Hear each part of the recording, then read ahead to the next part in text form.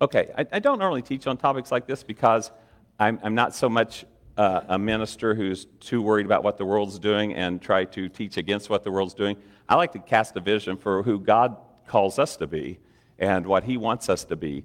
And so I want to inspire us from the Word of God. This is who we are and what we are. And you'll find a lot of teaching like that in Scripture. Not that the Scripture is opposed at all about saying this is wrong, this is right, but sometimes you just find people saying, like Paul at times, he would call things wrong and right, don't get me wrong, but at times he'd say, come on guys, don't you get this? Your body's the temple of the Holy Spirit. You're not your own. You've been bought with a price. Therefore, glorify God. What's he doing? He's casting a vision to the people about who you are and what you are. He's not just barking at them about everything they've done wrong. He's saying, let's catch a vision for who we are in the Lord. So we're going to expand this topic on having a biblical Christian worldview. And the culture and society around us, you know, the morals, the ethics, the belief system, Christians ought to be saying, we really ought to be saying, wow, the world's gone crazy. We ought to be saying that. Now, before you say, yes, this world's horrible, it's worse than it's ever been before, it's not even close. So I want you to, get that out of your head. The Bible says in the days of Noah, they didn't even have a good thought. Now, I think we're not that bad, do you? I bet if you know an atheist who doesn't even believe in God and thinks God's a joke and the Bible's a joke, I bet you know that they have good thoughts and they do good things. So it's not a matter of how the culture is awful. Boy, if you ever read some of the history of Rome, especially when the early church was firing up, the culture in Rome was so ungodly, unethical, immoral, so crazy that would make our current culture blush and cringe. So I do want you to know, in case you hear me saying, the world's horrible, it's never been like this before. Yes, it has. Ever since the fall of man, we've struggled. So we look at the Bible, and some of the things may make us feel uncomfortable, but I do want you to know this. It gets down to this as believers. Am I going to believe the world and its beliefs, or am I going to believe the Word of God and its beliefs? Now, in case you haven't noticed this, I'm a Christian pastor, so I'm going to teach what Christianity and the Bible teaches. And I hear this all the time from my friends that don't really like the Bible, or they try to work their way around it. Because I have several friends that are involved in things that they will say, but Tracy, I'm a Christian, I love the Lord. It's just, I just don't buy into your version of the Bible. Who knows what the Bible says? You'll hear me talk about this on occasion. It's not confusing. It's not confusing. I think last time I talked about this, I said the Bible says, let he who has been stealing steal no more. Do something useful with their hands that they may be able to share and give to others. Now, what if you were a professional thief? But you said, well, I love the Lord, and, I only steal from certain people, not just from anybody, and I'm just not really sure what the Bible's saying. Really? Those of you who are stealing must steal no more. I wonder what, maybe we can dig into the Greek and see what it says. No, we know what it says. The Bible's very clear in what it says. Unless I get it, you're looking at some Old Testament prophecy that you're trying to work through, or the book of Revelation. But for the most part, it says what it says and means what it says. So I want to talk today about the star of our current culture. And this has been going on for 20 years, so this isn't anything new. And it's the first time I've talked about it, so you realize I'm not in a big hurry to deal with it. But it's the LGBTQ community. Now you go, we're going to talk about that today? Yes, we are. Well, and I warned you last week, to be careful, but we're going to deal with this. Because I said that the darling of the culture wars is the LGBTQ. It technically now, I'm not trying to be funny either, just trying to keep up with it. The last I heard is technically the LGBTQIA+. That's the current, but most of us just go with the LGBTQ. But that's the current thing. Also, I want to say this, because you may say, hey, I don't have no skin in the game with the LGBTQ community. Preach on, preacher. Well, you're not going to leave unscathed either, okay? I'm just going to get all of us today. How's that sound? Because I know this, that I need and you need deeper levels of commitment and love for Jesus. Whatever it is. Whatever it is in our life, there's many things that God deals with in Scripture that we need to love Jesus more and have deeper levels of commitment, pursue that that commitment to the Lord. So discussions on this in our region, because I got a good pulse on the ministers in the area. By the way, in case you don't know this, for about the last 20 years, this church, Crossroads Community Church, has sponsored a minister's breakfast in the region. And over the course of a year, about 100 different ministers show up for these breakfasts, and we fellowship and share and get to know one another. And so it was about 12 years ago that this began to surface, the LGBTQ stuff in the community. And I thought about that, and I thought, what's going on here? And so us ministers talked and shared. And I want you to know this. Ministers and Christians are often considered to be hateful and mean-spirited towards the LGBTQ community. I want to say this clearly. I mean this. I fellowship with regularly about 80 ministers in this region, and not one single time. Now, I'm not saying it doesn't happen. I'm just telling you my experience in decades of this. Not one single time was anybody hateful, mean, or awful, or mean-spirited towards the LGBTQ community. In fact, quite the opposite. It seemed like every time we gathered, you know, we had this part of our session, regardless of what the topic was, is let's make sure that we're not mean or harsh or rude or cruel to the LGBTQ community. And that was just spoken all the time. By the way, I want you to know, I don't want to be mean or cruel or mean-spirited towards anybody. But if you want to know what the Bible says, doesn't mean you have to believe it, but if you want to know what the Bible says, we're going to deal with that today. Now, I also find that people accuse people of being homophobic. I really want to get rid of that word out of our language because it's an illogical word. A phobia is an intense fear of something, an intense, irrational fear of something. So, I have homosexual friends. We fellowship, wonderful people. When they come into the room, I have no fear. I have no phobia. A phobia is an irrational fear of something. Some of you have phobias, maybe in this room, over spiders. I just said the word and you tensed a little. If I showed a picture of one up there, it'd almost flip you out because it's a phobia. It's an irrational fear of something. It's a phobia. And I get that. But the word just doesn't even make sense. I don't have, nor do I know anybody that has an irrational fear and scared to death if a homosexual comes into the room. Not at all. So, over the last decade, I've heard this talked about over and over and over in our ministers' gatherings with a heart to be loving and kind and gracious, which again, I want to be towards any group. But it was almost a point where I was going, hold it, wow, we're not this gentle on anything else. I never sat in a ministers' gathering where they said, let's make sure we're super kind and nice and tender to the fornicators. Never had a conversation like that. Let's make sure that anyone who's a serial adulterer doesn't feel uncomfortable, in the church. Let's make sure that nobody who's an embezzler or this or that is uncomfortable. We just want to teach a Scripture. What does the Scripture say? So, and there's all kinds of buzzwords. Say there was a home in town one time. It always had this sign in front that says, "We welcome all people." I said, no, we don't. I bet if I knocked on the door and said, so, hey, I got a group of pedophiles that want to move into the area. They was, oh no, we don't welcome that. We got some drug dealers that'd like to move into the neighborhood. No, we don't welcome that. Well, I have that. See, it's just, we're friendly to the LGBTQ community, which again, I have no problem being friendly with that.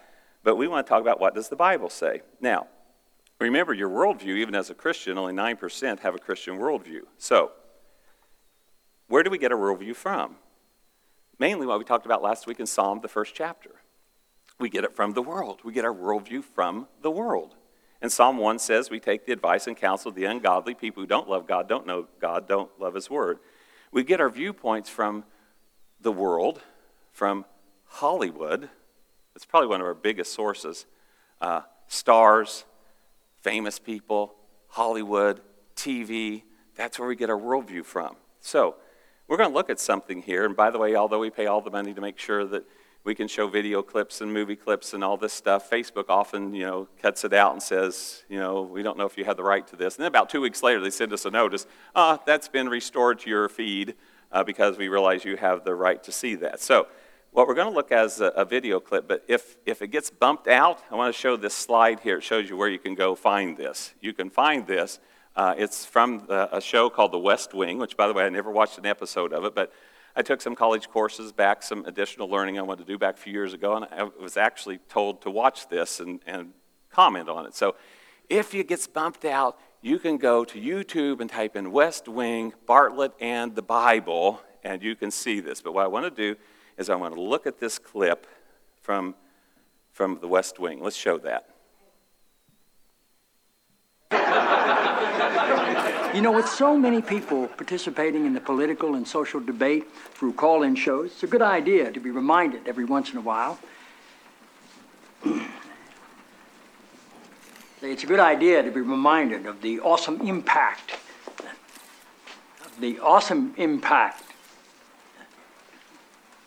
I'm sorry, you're Dr. Jenna Jacobs, right? Yes, sir. It's good to have you here. Thank you. The awesome impact of the airwaves and how that translates into the furthering of our national discussions, but obviously also how it can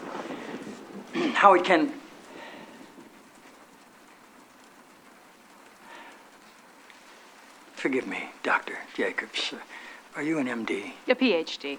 A PhD? Yes, sir. In psychology? No, sir. Theology? No. Social work?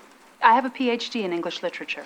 I'm asking because on your show people call in for advice and you go by the name Dr. Jacobs on your show, and I didn't know if maybe your listeners were confused by that and assumed you had advanced training in psychology, theology, or healthcare. I don't believe they are confused, no, sir. Good.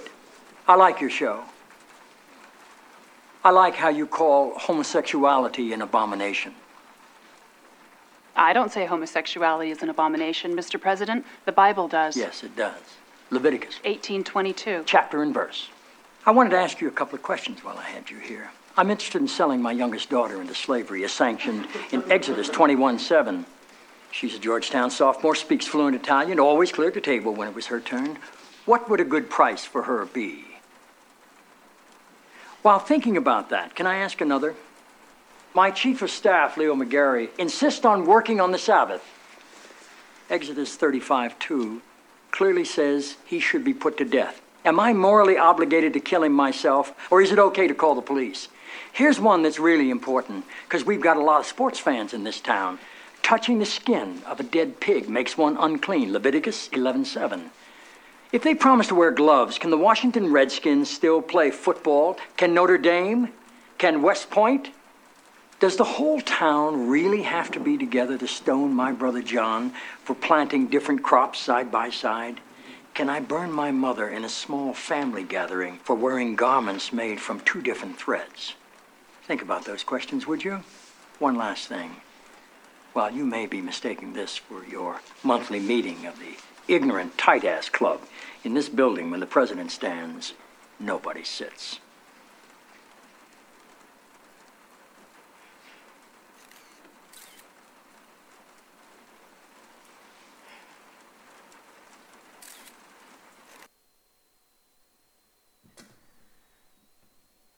Well, I actually edited that word out, but it made it into the thing, so if you caught that, my apologies. I must have loaded the unedited one in. I'm forgiven, thank you.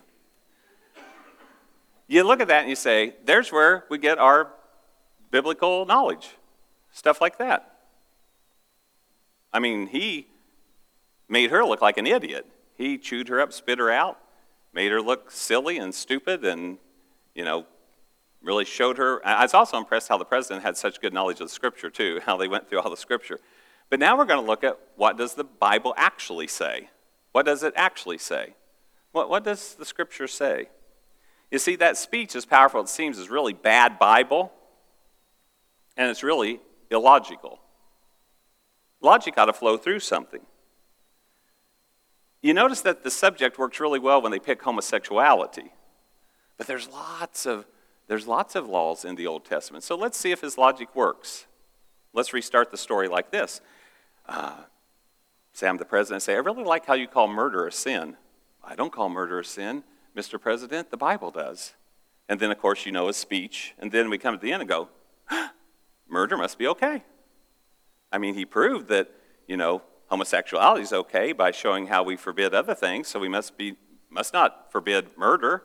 Maybe we shouldn't forbid anything that the Scripture says. How about stealing or adultery or bearing false witness or not honoring your father and mother? So there's lots of laws in the Old Testament, but it only really works well when you pick homosexuality, which is the darling of the culture wars.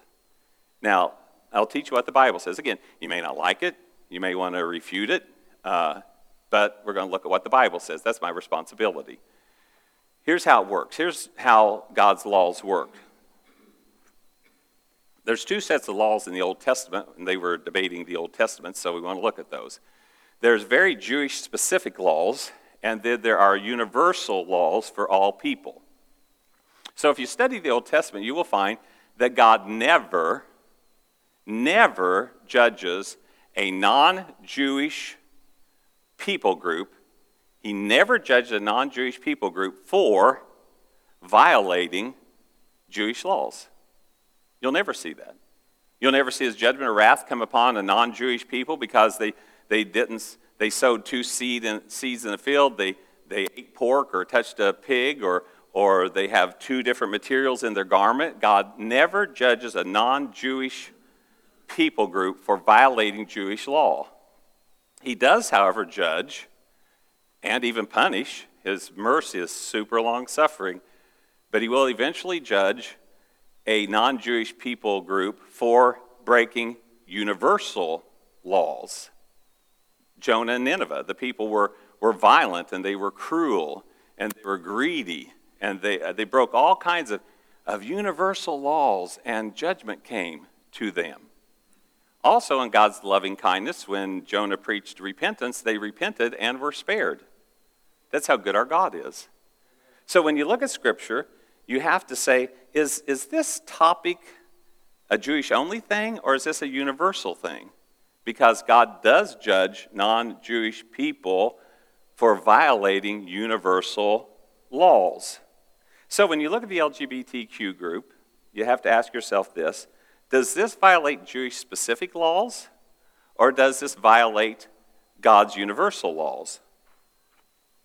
The answer is, biblically, that it violates the universal laws of God for all people.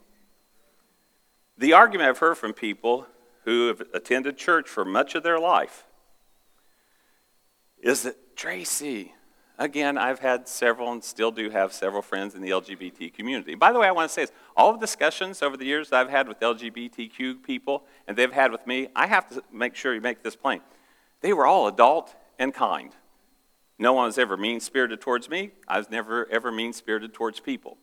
But they will tell me, well, Tracy, God never judged people. Jesus never judged people. Jesus never told people, don't do this or don't do that. He just loved people. Well, that's a beautiful version of Jesus, but the real Jesus is even better. So when you read your Bible, you'll find out that Jesus judged a lot of things. He judged a lot of things. Now, he judged the Pharisees, the religious self-righteous. Now, there's something about the culture that's no problem with that. If Jesus wants to be as mean and ornery as can be to religious self-righteous people, so be it. Give it to him. But Jesus told the Pharisees that tax collectors, sinners, and prostitutes are getting into heaven before you. What was he saying? You're going to hell. Well, that's pretty tough for a self-righteous religious rule keeper to hear.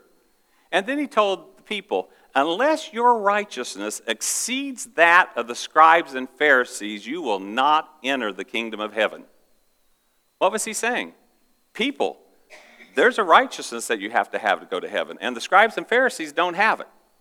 And you can try to follow it, but Jesus one time said, you can follow them, listen to what they say, but when they're done with you, you will be twice the son of hell that they are.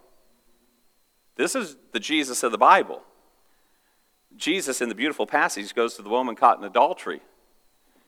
And you might know the story, and then finally he says, where are your accusers? And they say, they're all gone. He said, neither do I condemn you. But the story doesn't end there. He said, go and sin no more. What was he saying? Your adulterous relationships are wrong. They are sinful. Stop it. Go and sin no more. Now we say, well, Jesus never told people. Yes, they did. The rich young ruler came to Jesus and said, what must I do to have eternal life? And he said, obey the commands. He said, I've obeyed all those commands since my youth. And he said, there's one thing you lack. And so he began to deal with the one thing the rich young ruler lacked, and it was his love of money. And the Bible says that the rich young ruler went away sad. And the Bible also says that Jesus loved him. But he said, this is what you have to do. The rich young ruler said, I can't do that, or I won't do that. I love this more than I love you. And he went away, sad and not heaven-bound. Interesting. Jesus healed a guy. Remember Jesus healing the guy at the pool where he said, I've been lame for 38 years and I can't get in the pool. Somebody always beats me in there. Well, Jesus heals him, but he runs into him later in the temple. I don't know if you remember that part of the story. And he looks at him and he says, now, leave your life of sin lest something worse comes upon you. Well, why would you say that, Jesus? Now, this is my opinion from how I understand the heart of God and Jesus. Because if you've been raised that God's mean and harsh and hateful, then you'll read it like this. You better straighten up your act or God will curse you with something worse than being crippled. What I think God was saying was there's something worse than 38 years of being crippled, and that is to live your life apart from God and die and go to hell. Something worse will come upon you if you do not yield to God, if you do not quit sinning. So, I do want to tell you the Jesus that a lot of people teach is not the Jesus of the Bible. And so when we look at the LGBT group and we say, yes, it does violate universal laws, it is sin. By the way, I had pastor friends back when this started happening. They said, well, we just need to love the sinner and hate the sin. I said, guys, you're not getting it. That's old school thinking. The new group isn't saying, go ahead and love us. They're saying, quit calling this sin. Quit calling it sin. That brought them no comfort to say, we love you, we just don't love your sin. Because they'd say, quit calling this sin. This is not sin. This is okay. This is fine. This is biblical. They actually have Bible for it, which I'll talk to you about in just a second. But it violates God's design for humanity. God designed male and female. And now, honestly, and again, none of this message I'm trying to be funny, because it's not funny to me. But can you believe we're actually having a struggle of defining male and female? Can you believe our culture actually says, I don't know if we can say what's male or female? Yeah, we can. We can. And so God's design was male and female. And then God brought male and female into marriage and said and taught throughout Scripture, that is the only union, male and female, in marriage that the sexual relationship is permitted. Now you may be saying, well, time out. I was all fine with this when you were talking about homosexuality, but you're telling me that not children, but a consenting man and a consenting woman having a sexual encounter outside of marriage is not okay? That's crazy talk, Pastor. I can't believe that. I mean, that's going on everywhere. And by the way, our young men and women, they're so full of hormones and energy and sexual energy. We cannot expect them to be pure. Yeah, we can. Yeah, we can. Well, that would be impossible. Not impossible. Very hard, but not impossible. Especially with what the culture shows. Not impossible at all. But I did tell Darlene this one time. We were talking. I said, it really is interesting. I know it's part of the fall of humanity. But I said, I don't know about women because I wasn't one, but young men get doused with testosterone at about 12 or 13 years old. Then God says, now don't do nothing with that for another 20 years or 10 years. And I say, wow, it seemed like a bad plan. But you know what the good plan is? You and I have to yield our lives to Jesus and His Word. Amen. And that's why I told you last week I started meditating on this verse. I've always heard it again from kind of the harsh side. If you love me, you'll keep my commands. Which is kind of like, you love me, then you better stop all this. But then I started thinking, you know what? I think it really works backwards. I think it works different. If the more I love Jesus, the more I want to do His commands. The more I love Him, the more I want to please Him. That's what God's shooting for, is for us loving Him. So, I've heard all the arguments for homosexuality. And I want to say this clearly because I don't want there to be any confusion. There are no arguments in the Bible at all, zero, to promote or endorse homosexuality. Zero. It's non-existent. Well, I heard somebody say, I'm not trying to be mean. I don't care what you heard. I'm going to tell you what the Bible says. A little over a decade ago, I was attending a meeting at a local church here. Guest speaker was a professor from a liberal Christian college. His talk was about how the Bible does not forbid homosexuality. And that was, again, this a college professor at a liberal Christian college who came to teach that. So he told the story that he had a roommate in college, and they were friends, and the guy had same-sex attraction, and so they believed that was wrong. And so they prayed, and they fasted, and they cast out spirits, and they did everything. And at the end of the year, he was still same-sex attracted, still homosexual. So he came to the conclusion, God must not mind. I mean, we prayed and done everything we know to do, so it must be okay. Now let me show you what happened. Oswald Chambers has this great quote, so I want to put this up here. This will help me and you. This may not be your topic or your issue, but let's grow in whatever issue we need to grow in. It says, we must continually remind ourselves of the purpose of life. We are not destined to happiness nor to health, but to holiness. Never tolerate, because of sympathy for yourself or for others, any practice that is not in keeping with the holy God. You notice how you and I will excuse ourselves? Because after all, well, I mean, I get that. We excuse ourselves, but we should never show sympathy for ourselves or for others. Now, I want to say this. Doesn't mean we're not kind. Doesn't mean we're not loving. Doesn't mean we're not gracious. But we're not saying, well, I think it's okay. See, I think this professor started going down the path because he said, my roommate's such a wonderful guy. I got a buddy right now. I will promise you, if we went out to lunch today with him, he's homosexual, you will like him. You will enjoy hanging out with him. There's nothing evil, mean, awful, horrible about him. He's a doggone, likable, great, incredible guy. But I can't let my sympathy towards him say, I guess homosexuality is okay then. I have to go with what the Word of God says. So I want to tell you what was taught in this gathering so you can know what the teachings are that are pro-homosexual. One of the key points is this, is that God was not against homosexuality at all. He was just against infidelity. So if you have a faithful homosexual relationship, that's all God cares about. By the way, that's nowhere in the Bible. Nowhere in the Bible. And so then he said, we'll look at Scripture and I'll tell you how Jesus endorsed homosexuality. This is actually what his teaching was. I was there live. This isn't hearsay. And he used the centurion's sick servant as the example. Now I'm going to give you the story in a nutshell. There's a Roman centurion. He's up in the ranks of the Roman military. He's in charge of 100 people. He has a servant that's at home sick. And he says to Jesus, you don't even need to come to my house. Just speak the word and he'll be healed. Jesus said, I've not seen so much great faith in all of Israel. When the centurion checks, the servant was healed at the self-same hour. So he healed this servant. That's the story, okay? That's all you'll find in the Bible. Let me tell you the story I heard that night. The professor's account of the story. The centurion's servant was sick. Now, it was not uncommon, this is not me speaking, this is the professor speaking. It was not uncommon in those days for Roman leaders, the affluent and the powerful, to have homosexual boy slaves. By the way, that did happen in Rome.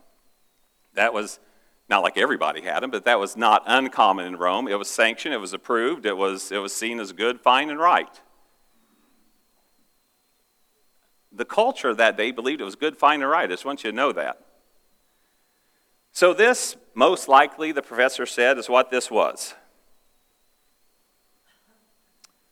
So this young servant boy, sex slave, Jesus heals him.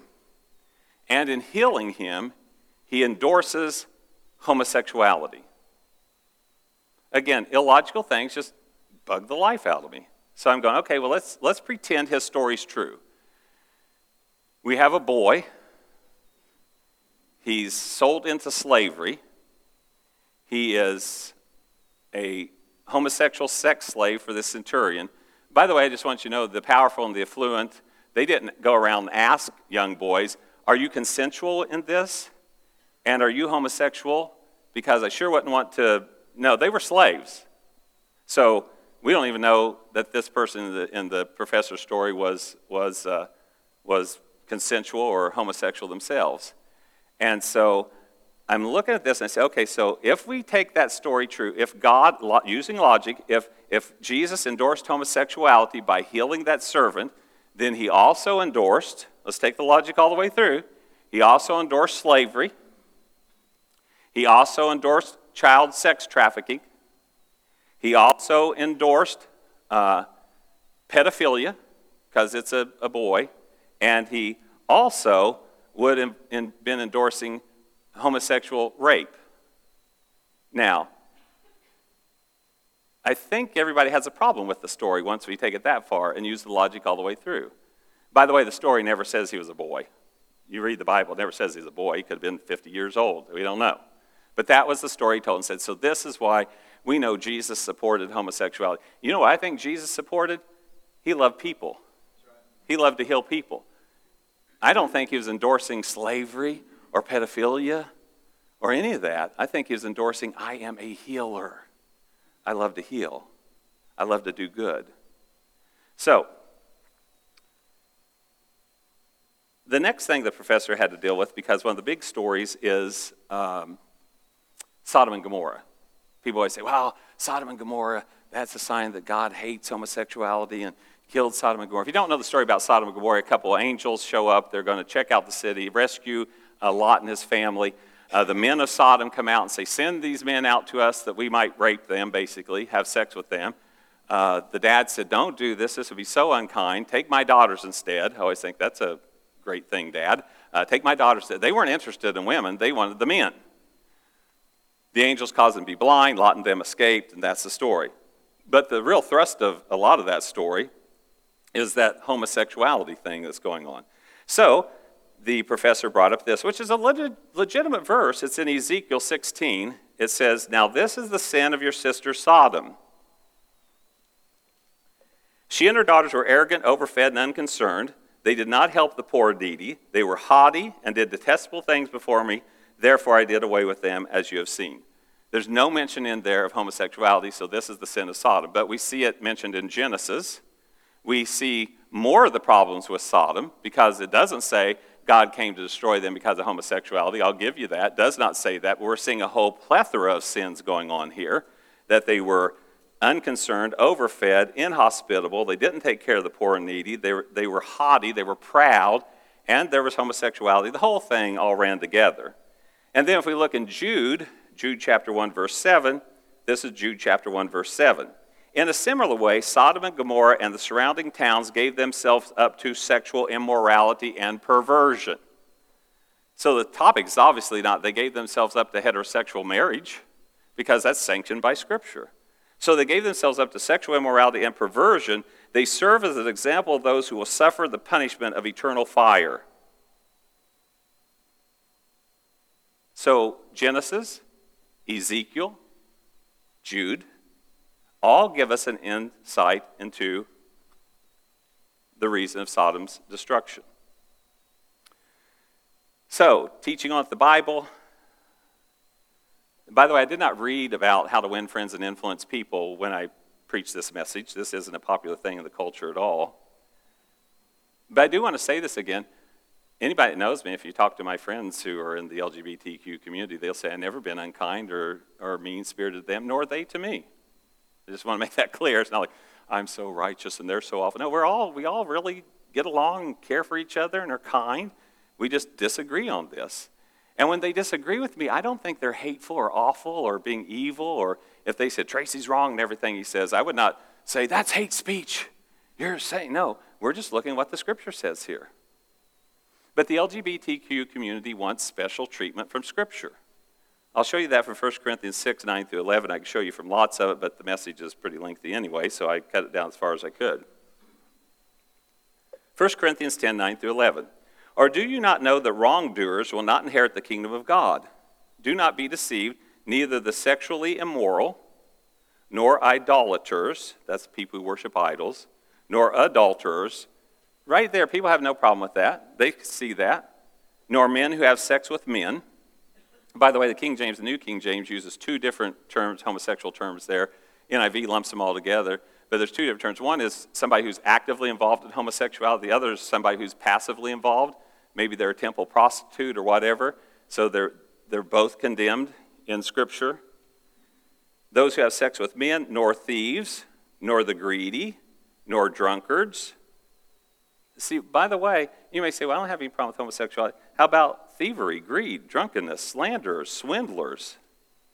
Will not inherit the kingdom of God. Now, what I've found is that when we look at these verses, I don't know too many people who would have any problem with saying, yeah, you're right, swindlers shouldn't do this. Murderers shouldn't, drunkards shouldn't, thieves, greedy. But homosexuality is okay. I mean, it's okay. Well, then everything in here ought to be okay. If I'm just using logic. And look at what the Scripture says. And that is what some of you, what's the next word? Were. You're not now a Christian swindler. You're not now another passage talks about homosexuality and also talks about prostitution. You're not a Christian prostitute. You're not a Christian adulterer. You're not a Christian swindler or slanderer. This is what some of you were, but you were washed, you were sanctified, you were justified in the name of the Lord Jesus Christ and by the Spirit of our God. All of that in those verses, not just homosexuality, all that in those verses violates the original plan for humanity. Man was not supposed to be swindlers and drunkards and greedy. They were not supposed to be idol worshipers. All that violates God's plan. Back in Ireland, back several years ago, the homosexual marriage was approved. 62% of the population voted that homosexual marriage should be considered lawful and wonderful. And an archbishop of Dublin got up and said, hey guys, we need to really think things. We need to, change with the times, change with the culture, change, what we teach and what we believe. Now, this is a very interesting article I read several years ago. A gay atheist, Matthew Paris, rebuked that archbishop and said, basically he's saying this, if you really believe the Bible, then believe it and man up. Teach it. Teach it. And he actually challenged him. He said, think about this. Can you imagine, this is Matthew Paris, a gay atheist, that's how he describes himself. Could you imagine Moses saying, well, it seems like the Israelites want to worship a demon god, so we've took a vote and it's 62% for worshiping the demon god, so we just better go ahead and do it. Public opinion has nothing to do with God. Not only would Moses not do that, God wouldn't do that. If you took a poll, first of all, you wouldn't even take a poll, but if you took a poll and 100% of the people wanted to do it, God would say it's still wrong. It's still wrong. So there's other topics I want to touch on that are rampant in our culture. It's the gender identity issue. I want you to know, please hear me, biblically and scientifically, there are only two genders, male and female, period. Now, for all my liberal friends who say, I believe in science, because almost all of them do, I believe in science. They're usually pro-evolution, so they see evolution as science, which, by the way, it's not, but that's neither here nor there for today's message. So I say, I believe in science too. I love science, good science. I love science. And God created science, so I'm not anti-science. So, what does science teach? Scientifically, there are two ways to identify people. If you look at biology, anatomy, genetics, physiology, if you look at DNA, if you look at chromosomes, if you look at all this, they say there's two genders, male and female. John Hopkins in 2016 said there's no science to support being born gay or transgender. Now, that's 2016, so I'm sure, as the culture progresses, we'll find other ways to look at this. Now, I want to say this again, and I'm sorry that we have to say this often. I'm not mad at anybody, don't hate anybody, not upset with anybody. You can live life however you want. I'm just telling you, my responsibility is to tell you what the Bible says. And please, again, don't say, well, that's your version of the Bible. No, this is even the version of science. So if you want to make an argument for anything more than two genders, you're going to have to say, but I feel, or I think. And then you might be able to get in the world of psychology and have them try to explain how you think and what you feel. But I do want you to know what you think and what you feel is not supreme. It's not supreme. Everybody here, even if you say, I have no interest whatsoever in the LGBTQ community, you got things in your life that you think and feel you ought to do and be that you should not do and be. You need to say, what does the Bible say about that? Wait till you get mad at somebody and say, I want to punch them right in the mouth. That's what I feel. I want to be true to myself. That's really what I want to do. You have to say, hold it. The wrath of man does not bring about the righteous work of God. And you have to say no to your desires. You know that Jesus taught this? You ought to love your enemies. There is not a desire in you, naturally speaking, that will make you want to love your enemies. But I have to submit what I feel and what I think and what I want to the lordship of Jesus. But we start talking about all these genders, it just gets silly and it gets illogical and it gets unintelligent. And I was watching a commercial the other day, so I thought I would bring it up. It's a drug called Descovy. Now, Descovy is a medication for HIV, to keep from the spreading of HIV. There's a line in there. Now, listen to this line. This medication is not proven to work with those who were assigned female at birth. Did you hear that? They can't say, this won't work for women, because that would be politically incorrect and socially incorrect. This won't work for females. So they say, what are we going to do? Because we need to let people know that this doesn't work for those who were assigned female at birth. So what do? If I go in and say, I would like to take Descovy, do they say, I'm sorry, I need to see your birth certificate? What if a lady went in and said, I want to take Descovy, and they look at the birth certificate and say, oh, man, it says female on here. If we could erase female off here and write in male, then it will work for you. Because apparently the whole thing is what you were assigned at birth. Do y'all understand how illogical and silly and foolish that gets? But we can't say anymore, I didn't see it, but supposedly our new Supreme Court justice asked if she could define a woman, and she couldn't. Again, you can send me an email later if that's not true. But I thought, why can't? Because it's socially wrong to say that. We have to say there's many, many genders. Well, what does genetics say? What does DNA say? What does anatomy say? What does biology say? What does physiology say? Trust me, when you were born, the doctor and nurse didn't say, pick one. We don't know what this person is. Just write on there, male or female. And now guess what? You can write on, what is non-binary? You can write on something like that. We don't know what this person is. Sure, we looked at their body parts, we looked at their anatomy, we looked at their biology, we looked at their DNA, we looked at their chromosomes, we looked at their physiology, we looked at all that, but we cannot let science triumph over how you feel. So if you're female and you want to be male, or you're male and you want to be female, that's your prerogative. That's your right to do. But I'm going to share some honesty with you. By the way, and if you do that, I'm going to love you. Not going to be mad at you. Not going to do any of that. But I do want to tell you some things because I want you to know truth. If you decide to change your gender through gender reassignment surgery, I want you to know three things. First of all, everything I've read, psychologists have a lot of warning against it. And this one article I read, but it's logical, so it may be offensive. This one psychologist said, please do not let, by the way, he was not against gender reassignment. He just said, don't let 5-year-olds and 8-year-olds and 12-year-olds and 10-year-olds and 20-year-olds even tell you. He said, wait till you're 25 years old.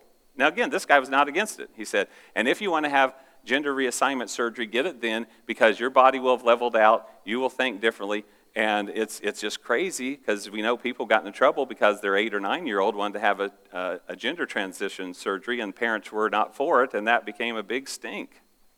The psychologist says don't. And he also said this, but this is super logical, so this is a problem. He said, what we need to do in the world of medicine is do the least invasive thing first. So if you go into the doctor and you say, I've had horrible headaches for the last 30 days, the doctor doesn't say, well, let's take you into surgery. We're going to crack open your brain. We're going to look in there and see if we can figure this out. No, they'll say, do you have stress? Can you lay this aside? Can you stop this? How can we get you to feel comfortable and heal you without doing brain surgery first? They will get to that if it's necessary, but they do the least invasive thing. So this psychologist said, how about instead of we start cutting and whittling on people's bodies, we say, let's try first seeing if we can make the guy who wants to be a girl feel comfortable being a guy. Now that's offensive in the culture, like, how dare you, you're saying there's something wrong with me. No, you're saying there's something wrong with you. You're saying your physiology's wrong. So everybody's saying something's wrong. The psychologist says, why don't we start first? And again, he wasn't even against it. He said, let's start first, the least invasive thing. Maybe we can get you to feel comfortable with your body. The second thing, I read an article from a transgendered female who was not opposed to it, obviously. He was turning into a she, and she said this, hey, I just want you to know this. It is no walk in the park. I've almost died twice from sepsis. It's super horrible. It's awful. It's hard. It's bad. Do not get duped into believing, oh, it's a simple little procedure. It is not, and it is serious. The other thing, if you do any reading or studying on this, I just read a pro-transgender article, and it said this. Now, we do want you to know this, because we get asked, after my body's transitioned from male to female or female to male, will I actually be a male or a female? And the answer is no. If you are male and transgender to a female, by every scientific marker, you will still be a male, and vice versa. Now, they did say, we hope one day that this might change. I said, how are you going to change that? I don't know how you change that. It's how you're made. So what's the church supposed to do? What we're supposed to do is love people. People are wanting to deal with pronouns nowadays. That's an interesting one. Some people say, I want my pronoun to be they. Words matter to me, so I'm sorry, I can't call you they. If you look up the definition of they, it's a pronoun, a word used to refer to 2 or more people. You are not 2, 3, 5, 7 people. I feel like I am. I'm sorry, you're not. I have a hard time calling you they and all the crazy pronouns that go on. So we're supposed to walk in the royal law of love. We're called to love people. And loving people is not always agreeing with them. Loving people is not always celebrating things. I really did not even mean to do this. I know this is Celebrate Pride Month, and I went, I just figured that out a few days ago, and I say this is not very celebratory of Pride Month. And I want to say this as kindly as I can. I cannot celebrate that which God does not celebrate.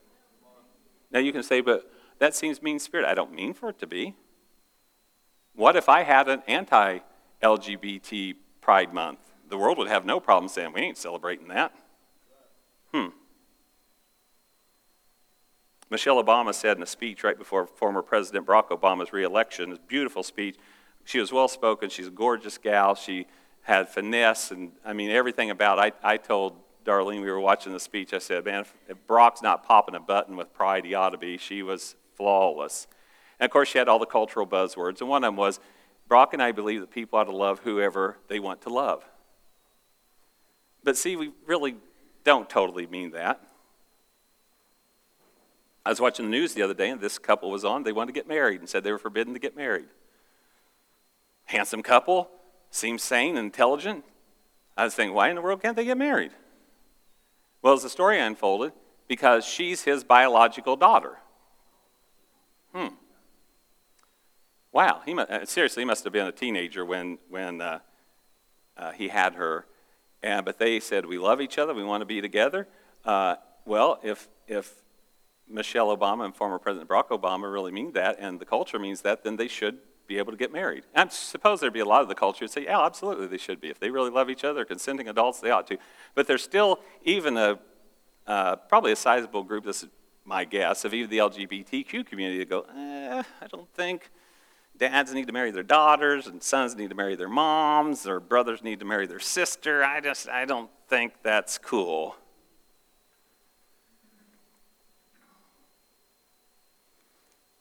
There's all kinds of things that go on. Should we love who we want to love, marry who we want to marry, have a relationship with who we want to marry, or have a relationship with? I don't know if you've heard of this before, but it's called bestiality or zoophilia. And I read an article from a guy not too long ago, and he said, from my earliest memory as a child, I loved romantically animals, not people. And so he said, while all my friends were sneaking off to get their dad's Playboys, I had a book called The Big Book of Horses. He fell in love with horses, romantically. He now has a monogamous relationship with a consensual horse. This is not a lie. Now, you say to yourself, well, I guess that's okay because he ought to be able to love who he wants to love. Now, I wanted to be logical. The homosexuality world will say, from my earliest remembrance, I was same-sex attracted. I want to say this, I don't doubt that. And so I think I should be able to love and marry whom I want to love and marry. Well, think about the logic. This guy who loves horses romantically said, from my earliest remembrance, I loved animals. Now, I think the LGBTQ community, I'm not joking about this, should be celebrating along with them. If you were born that way, and if that's who you love, then you can love them. Now you go, well, that's crazy. The culture will never do that. Study Rome. Study Rome. Zoophilia was common in Rome, where they had love relationships with animals, and it was deemed okay and normal.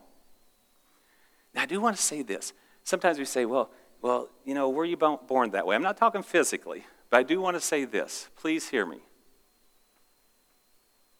In a spiritual sense, we're all born defective because we're born into sin. And so, again, the LGBTQ world may not be yours, but maybe it's adultery, maybe it's fornication, maybe it's pedophilia, maybe it's zoophilia, maybe it's, you might not even know about this, maybe it's objectophilia. Say, what's objectophilia? Being in love with inanimate objects. Saw a guy on 20/20 or 60 Minutes 2 or 3 years ago. He was romantically in love with this car. No joke. Dead serious about it. Last year, I read a story of this. She seemed like a beautiful young lady. She married her briefcase. Objectophilia is a romantic connection to an inanimate object. She married her briefcase. Now, they did say in the article it was not official marriage because UK doesn't sanction marrying an inanimate object.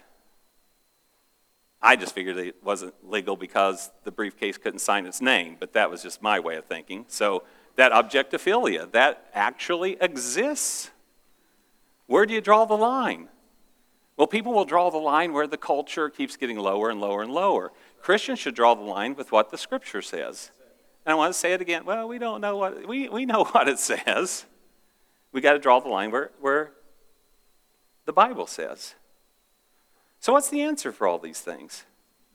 What's the answer for all the things that grab my heart? Maybe pornography has your heart. Maybe, again, those of you who are more LGBTQ friendly say, oh, thank you, get off the subject. Get on pornography or jealousy or quarreling or fighting, because all those things are in the Bible. What's grabbing your heart? The answer for all this is Jesus and falling in love with him deeper and deeper and deeper. As you look through scriptures everywhere, Colossians, Galatians, Ephesians, Corinthians, the battle cry for the believer is this: we are new creations. We no longer live for ourselves, but we live for Jesus. We've died to self. Our body's the temple of the Holy Spirit. What, know you not that your body's the temple of the Holy Spirit? You're not your own. You've been bought with a price. Therefore, glorify God with your body and your spirit, which are his. Romans 12, 1, 2, I beseech you, therefore, brothers and sisters, by the mercies of God, to present yourself unto God as a living sacrifice. You're going to die to self. A living sacrifice, holy and acceptable unto God, which is your reasonable act of worship. That's worship. Well, I would have to deny my desires. Yeah. Wow, that'd be really hard. I believe it would be really hard. In fact, I have tremendous compassion and empathy and sympathy for those who have same-sex attraction, and would say, so I would live the rest of my life outside of that relationship? Yes, because you want to please Jesus. Or you can say, I don't care about Jesus or the Bible or whatever, I'm going to live how I want to live. But all of us, regardless of any area of our life, we have to submit it to the lordship of Jesus. There's so many scriptures. I just picked one, but I could have picked a dozen different ones, and I'm going to give you some words today that you long to hear. Are you ready? In conclusion, you're going, woo, finally. Okay. 2 Corinthians 5, 15, 20, and 21.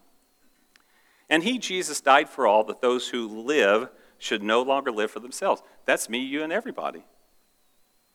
But for him, you should live for him, for Jesus, who died for them and was raised again. We are therefore Christ's ambassadors, as though God were making his appeal through us. I am Christ's ambassador today. God's making an appeal through me to you. So on Christ's behalf, I want to say, be reconciled to God. Be made right with God. Submit your life to God. I need to do that. You need to do that. And we need to spend the rest of our lives growing deeper and deeper in love and in faithfulness to Jesus. Then God made him, Jesus, who had no sin, to be sin for us, so that in Jesus we might become the righteousness of God.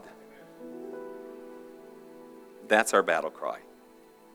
Fall more and more in love with Jesus. Regardless of what you struggle with in life, let's fall more in love with Jesus. Let's find out what pleases him and do it.